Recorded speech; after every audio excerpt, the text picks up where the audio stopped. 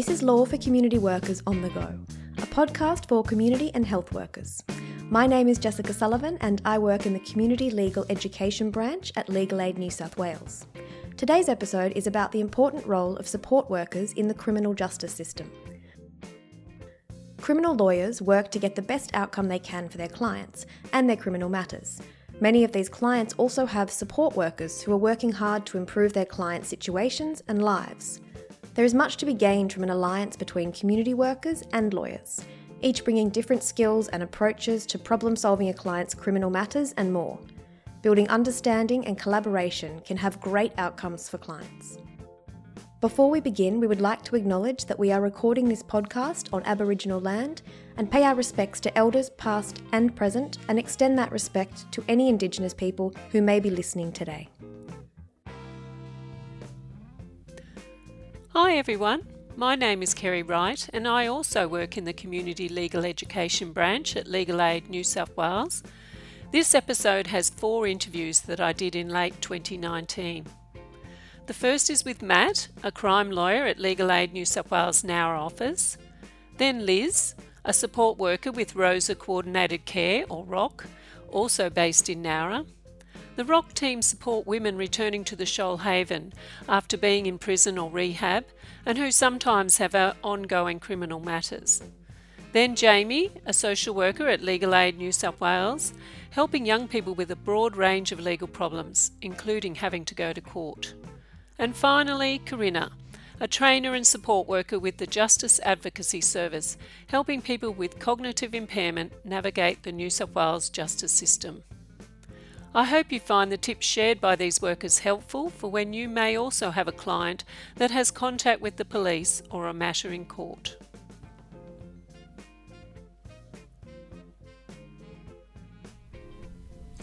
Okay, so I'm here today with Matt Kwan. So Matt is a senior criminal lawyer with Legal Aid New South Wales.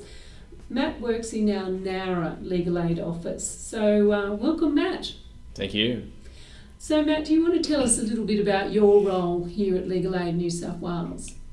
Okay, so my primary role is essentially representing people charged with criminal offences, and at Legal Aid we will focus on the most disadvantaged clients in our community.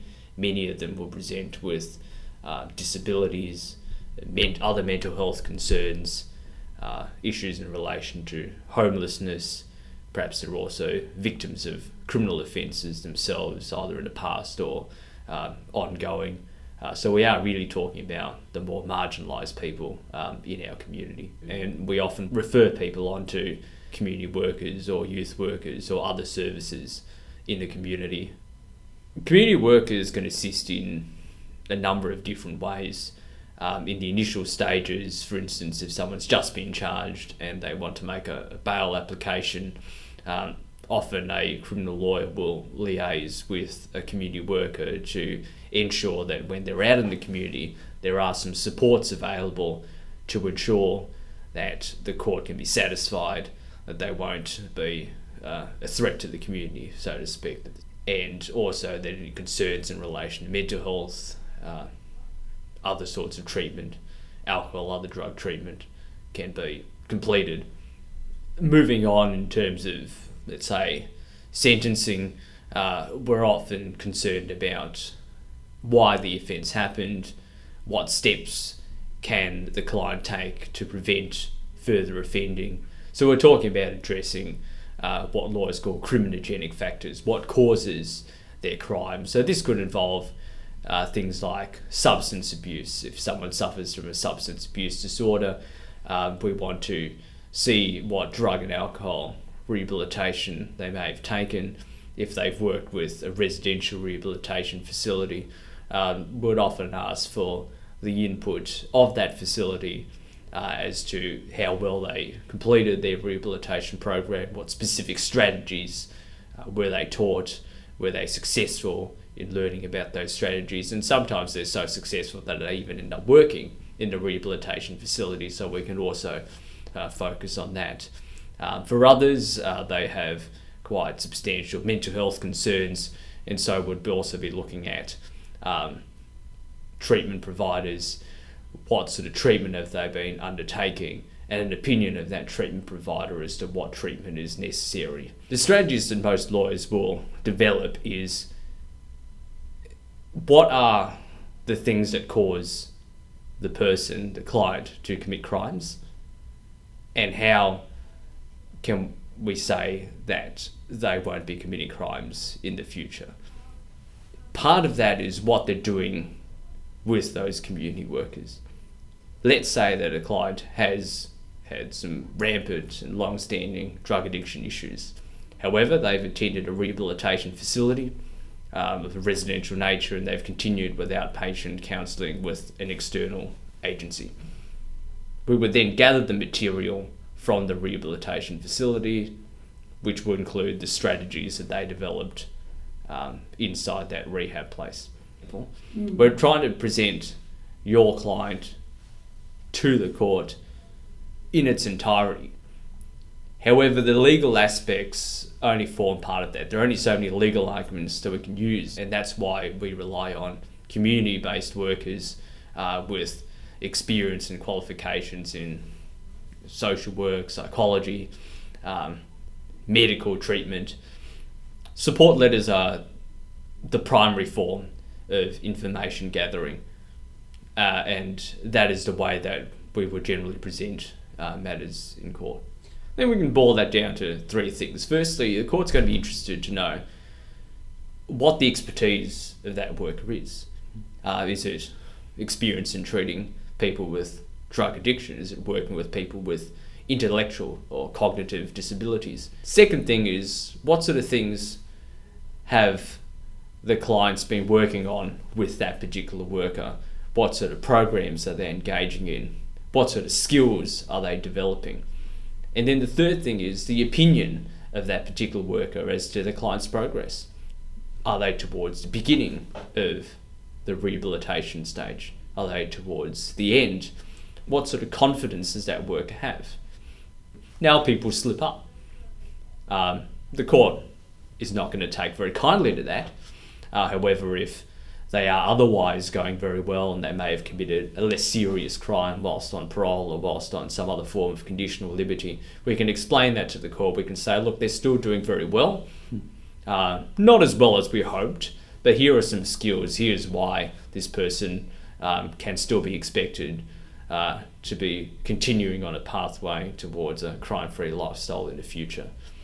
A relatively recent example was a client that I had who was an NDIS client as well, and I worked quite heavily with her NDIS support worker.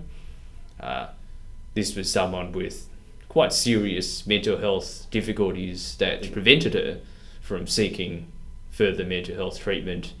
She suffered from some very severe anxiety, amongst other problems. Eventually, she ended up in custody, and as a result of that and the crimes that she committed, she would have ended up homeless when released to the community. So what I undertook was a more interdisciplinary approach with the NDIS worker to ensure that appropriate supports could be available on the outside once she was inevitably released. Referrals are made to housing providers, and I also was able to use some of the contacts of the NDIS support worker. And so that's an example of what I would call an interdisciplinary approach, where I was able to gather together multiple sources of support for the one client across a range of agencies. It ended up with a non-custodial sentence, and she was able to be linked up with a relative, and then later into some form of supported accommodation. And last I heard, she appeared to be relatively stable in terms of her treatment. I think the primary thing I would say is lawyers are experts in law, but we're not often experts in other areas, and we have to call upon your expertise in order to best represent our clients. And so when you're writing support letters, when you're giving evidence in court, let the court know what the expertise and skills you have.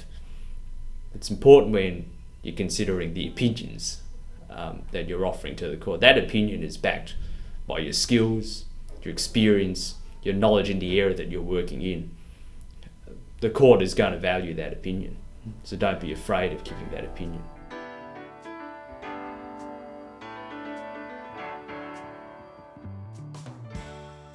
So Liz, tell us about ROC and who you help. Okay, so ROC's a service that provides case management, intensive case management for women who have been incarcerated or are at risk of incarceration or in the criminal justice system, and also for women that have been to rehab and are experiencing difficulties either going in there or just leaving. We get referrals from prison. We get referrals from community corrections. They're probably the people that mostly refer to us, because at that point, the women that we're working with have recently been released, might be on parole. We get referrals from legal aid, occasionally from solicitors, and clients self-refer as well. As part of my role as a caseworker, part of what works really well for ROC is that we're not time limited with the clients. So some clients have been my clients for 3 years. So in that time, it's allowed us to see a lot of change with the clients, but not necessarily they haven't had to tell their story over and over again. A lot of our clients have been incarcerated and are at risk of incarceration for driving offences.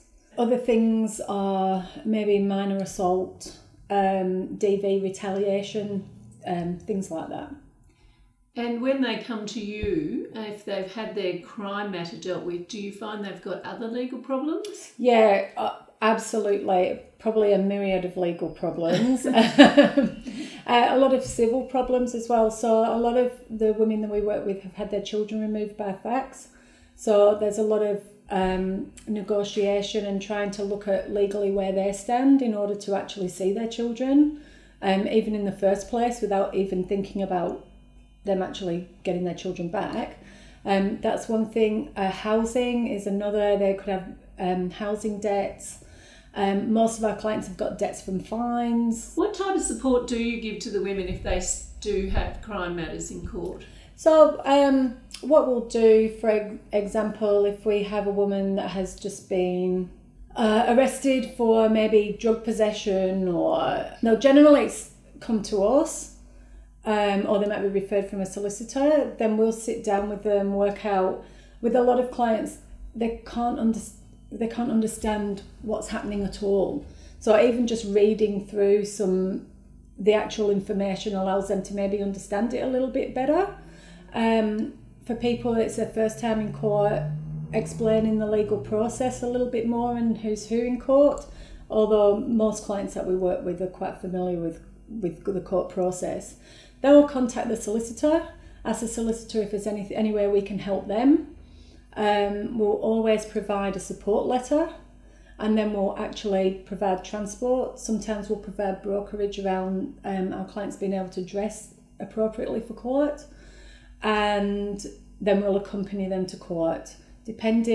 So if it's a client who has mental health issues, sometimes the magistrate will ask us to sit with them in the dock, and we just stay there for the day and support them, and make sure that we can advocate for them while they're there. Depending on what's happened with the matter, if they have been incarcerated, then we'll visit them while they're incarcerated, and if they're not incarcerated, if they've got an intensive corrections order and they're mandated to go to parole and report, we'll help with transport. We'll sometimes sit in with them at parole if they request that. It's entirely up to the client. So we are learning to be really flexible with the clients, and I suppose if we're always basing everything on the client and the client's at the centre of everything, then it's just a natural progression that will work holistically. And is there anyone who comes to mind that you've worked with in the criminal justice system where you feel you've made a difference to the court outcome? I can think of a few women who have been involved in the justice system for 20, 30 years, and will regularly present at some time within a year back to prison for a minor could be larceny, driving offences. So there are a few women that, as a service, we've worked with, and they've managed not to be. They have offended in that time, but I think with our support, especially at court, and letters of support to show that the client's trying to do something about their situation. There's 2 clients in particular that for the first time in maybe 20 years, they haven't been incarcerated again for the past 2 years. Okay. And that's really something to be celebrated because they are amazing women. So what are some tips for other community workers who are helping women or their clients with matters in court? What would you say, 3 hot tips maybe? I'd say having a good rapport with their solicitor and contacting their solicitor is a really good thing. Really sit down with the client and discuss their matter and make sure they understand what's going to happen. And the other tip would be definitely to write a support letter. You need to give the magistrate an outline of who that client is. They don't know the client, they just know what the client's done. If you can give an outline of who they are, their past, if that's okay with the client, and the little goals that you have achieved along the way, those things are really important to put into a support letter.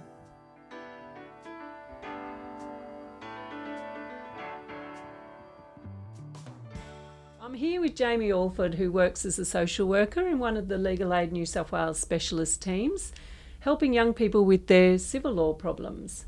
So Jamie, can you tell us a bit about your role and how you actually assist the lawyers? I work in a multidisciplinary team with lawyers, with an Aboriginal caseworker, and with myself as a social worker. And we work with young people who have really complex needs, young people who have criminal law issues, who've been to court because they've been charged with something, and a whole range of kind of welfare needs in their lives. Maybe they've got background with mental health issues. Many times they've been in care. Often they've experienced homelessness, disabilities, drug and alcohol issues, a whole range of things which make them really vulnerable in the legal system. Civil law issues we define very broadly, and it's really everyday legal issues that happen in a young person's life that usually don't involve being charged or family law matters. And I guess the sorts of things we're talking about is young people's access to their rights, to their basic entitlements, to what they need in life, and also areas particularly around finances, around housing, around access to Centrelink benefits, around things like fines or contracts, or things where they've got themselves into debt or some kind of problem, which a lawyer and a social worker working together can help them to sort out. In my team, young people are referred by criminal lawyers, but the criminal lawyers identify that there's all this other stuff that's going on in a young person's life and they need help. So I work really closely with the lawyers, and my role is to address, I guess what we say is the barriers to the legal issues. So sometimes that might be about engagement. It might be about that the young person doesn't understand what the role of a lawyer is, or the young person doesn't trust adults and people in authority because of their experiences of being in the care system or their negative experiences with police. And often part of my role is about bringing out a young person's strengths and bringing out their hopes and their ambitions and helping them to kind of create a sense of having a meaningful life, a sense of feeling safe, a sense of having purpose in their life. And sometimes in the legal system we have this dichotomy where the legal system is pointing out all of a young person's problems, all their diagnoses, all their weaknesses, everything that's wrong in their life. And sometimes we take this kind of medical and legal approach of, well, what we need to do here, we need a mechanic that's going to fix all the problems in their life.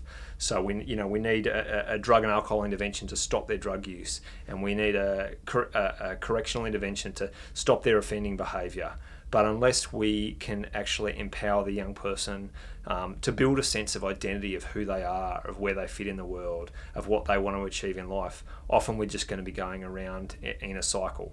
The goal is that we're preventing future legal problems happening. The legal system can be a really blunt instrument at times. It can be an instrument that's very blunt in terms of power and control over young people's lives, and it tends to be a one-size-fits-all approach to addressing problems that the court or the legal system is seeing that it's occurring. And what we want to do by working with the young person and by educating the lawyer about the individual complexities of a young person's life is try to tailor the intervention to an individual young person's needs. The legal system can create a lot of anxiety in a young person's life. It can trigger mental health problems that may already be existing but can cause further deterioration in their mental health. Often interactions with police and other agencies can be quite detrimental to a young person. So what we want to do is educate lawyers about the way that they communicate with a young person, the way that they interact with a young person, and to advocate for the young person within legal systems to create options and opportunities which are tailored to that young person's needs and are going to help that young person to get where they need to go, and to ideally have a legal intervention that facilitates that. So many moons ago, when I was a brand new youth worker, I was working as a post-release and a street outreach worker in the inner west of Sydney.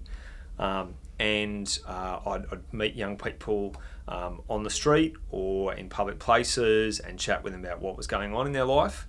And I remember certainly within the first year of doing that, I met a young person who told me he had some court matters and wanted me to come to court with him. And I didn't really know much about court at that stage. That whole experience was probably fairly anxiety provoking in me, being unsure about how I could potentially work with a lawyer. So I just turned up to court with this young person, and we put the young person's name on the list to see a lawyer, and we went down and we sat and chatted with a lawyer. And as this happened time and time again, and as I got to know lawyers and got to know specialist legal services like Shopfront Youth Legal Centre, I got to see that there is a real synergy between what youth workers do and what lawyers do. The passion that lawyers have for young people, for advocating for their rights, for representing them to get the best outcome for the young person is very similar to the sort of passion that youth workers have to advocate for young people and do what's in their best interest. As I worked in the court system more and more, I started writing more support letters. There were times when magistrates would refer to things that I had written in a support letter that helped the magistrate to make a decision about what was most appropriate for this young person. Over the years, I've chatted with many youth workers. Sometimes youth workers express that a bit of a fear of coming to court. Sometimes they express a fear that by writing a support letter that they're getting a young person off their charges and preventing a young person taking responsibility for their behaviour. And sometimes there's a hesitancy to present material to the court for that reason. And also, I guess, a fear of scrutiny of what is being written to the court. And the position that I've kind of come to over the years is that I feel very strongly that it is actually a right of the young person to have the rich contextual information about their life presented before the court. That if I, as a youth worker, if I don't present that information about what is going on in a young person's life, about the trauma that they may have experienced, about the difficult relationships and difficult family circumstances that they might be in, then all the magistrate has to go on is a police fact sheet and a list of charges or a list of diagnoses that the young person's been given. It doesn't give the magistrate much opportunity to have empathy with the young person and with their life and their experiences, and it doesn't guide the magistrate very helpfully into know what is the most appropriate way to deal with this young person in a way that's going to promote their opportunity to not come back before the court system and to deal with their issues of homelessness or whatever the things that are bringing them before the court system. How do you write a support letter? Like, where do you start? What do you talk about? With my support letters, I usually start by very generally introducing myself. We're talking about what my role is. We're talking about how long I've known the young person, what my relationship with the young person is like, and then I'll go into a little bit of detail about the background in the young person's circumstances, maybe some information about their family circumstances, their housing situation, what they're doing in terms of education or training, if at all, And then I'll talk about the things that I observe about the young person, maybe about how they engage in support, maybe about what some of their hopes and dreams and aspirations are. And then I'll usually outline the support that is available to them in the community. And then I'll usually finish my letter by just making it really clear what support I am able to offer a young person into the future and what that might look like. So I would usually talk to the young person about the content of my letter and the things that I've said about them in the letter. And I would usually give them the opportunity to, if they object to things that I might say or not say, and so that they're not going to walk into court and be blindsided by what I'm writing.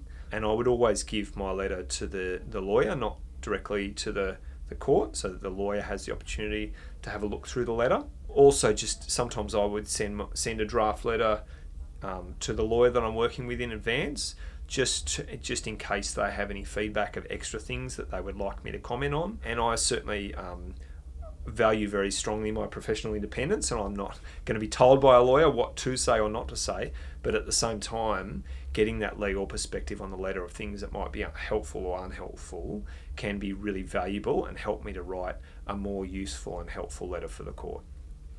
It's definitely worth getting to know and being aware of the workers from the Children's Court Assistance Scheme, whose role it is there to make sure that a young person is linked with a lawyer, to make sure that they feel comfortable and they understand what's going on, and also to make some of those referrals to support where a young person needs that. If there's youth workers with young people listening to this podcast episode, what would be your main message to them in terms of their role in helping young people with their court matters? My main message would be not to be fearful or afraid of the court system or fearful or afraid of working with lawyers, that it can be a really positive and productive process, and to understand that you have a really valuable role to play in supporting young people in their experience of the court system, helping to tailor the intervention of the court to, instead of being a really blunt and harmful instrument, to be a more supportive, understanding and flexible approach to helping that young person to move away from offending and to have an intervention that is hopefully going to be at least less harmful and more helpful. So I'm here now with Corinna Nolan from the Intellectual Disability Rights Service Justice Advocacy Service. So Corinna, tell us about the Justice Advocacy Service and who you help. So the Justice Advocacy Service is a court support, police support and legal support service. It helps people with cognitive impairment when they come into contact with the criminal justice system. We provide support for people during this process if they have been arrested, if they're a victim of a crime, or if they have witnessed a crime. So we arrange for our trained volunteers to attend court from start to finish, or at a police station, or at a legal appointment. So when a client is referred to us or a person makes a referral themselves, we'll organise for somebody to attend the court with them, help them through that process, make sure they're understanding everything that's happening, they're aware of their rights when they're at a police station, facilitating communication between lawyers and clients and police and clients. So we're a statewide service and we currently have 17 offices now throughout the state. We're also a 24-hour service, so if somebody was arrested within that 24 hours, 2 a.m, whatever it may be, we can provide a support person at a police station, and we also have free legal advice over the telephone for that person in custody as well. For example, if we had somebody at a police station and they did get charged and had to attend court, what we would do then is follow through that whole process with them, go to any legal appointments they have prior to court or during their court matter, and we'd sit in on those conferences and help the person through that process and make sure they understand everything. And then we will attend every court appearance that person has to go to as well and provide support.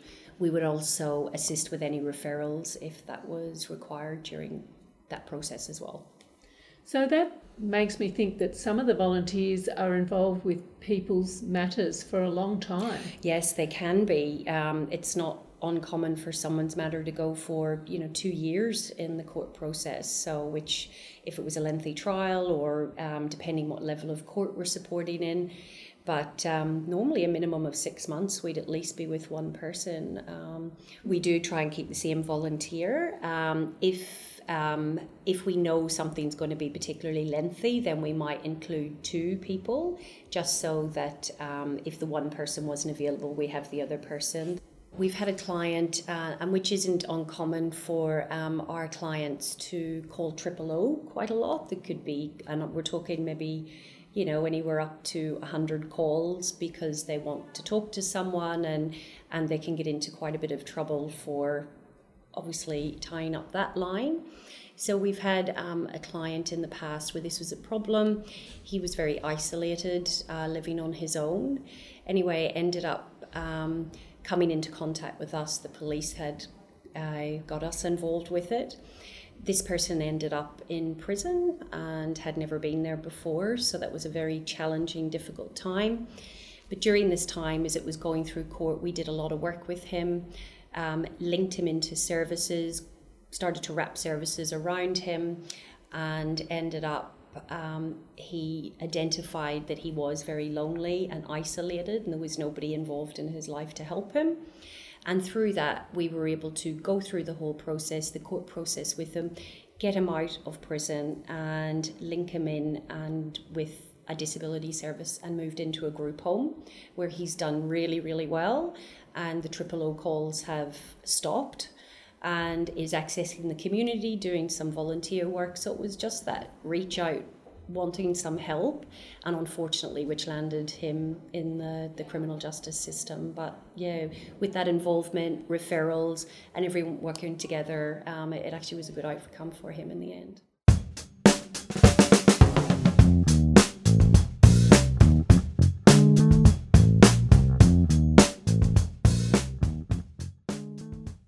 Thanks so much for joining us today. If you enjoyed the episode and found it useful, please share it with your organisation, colleagues and communities.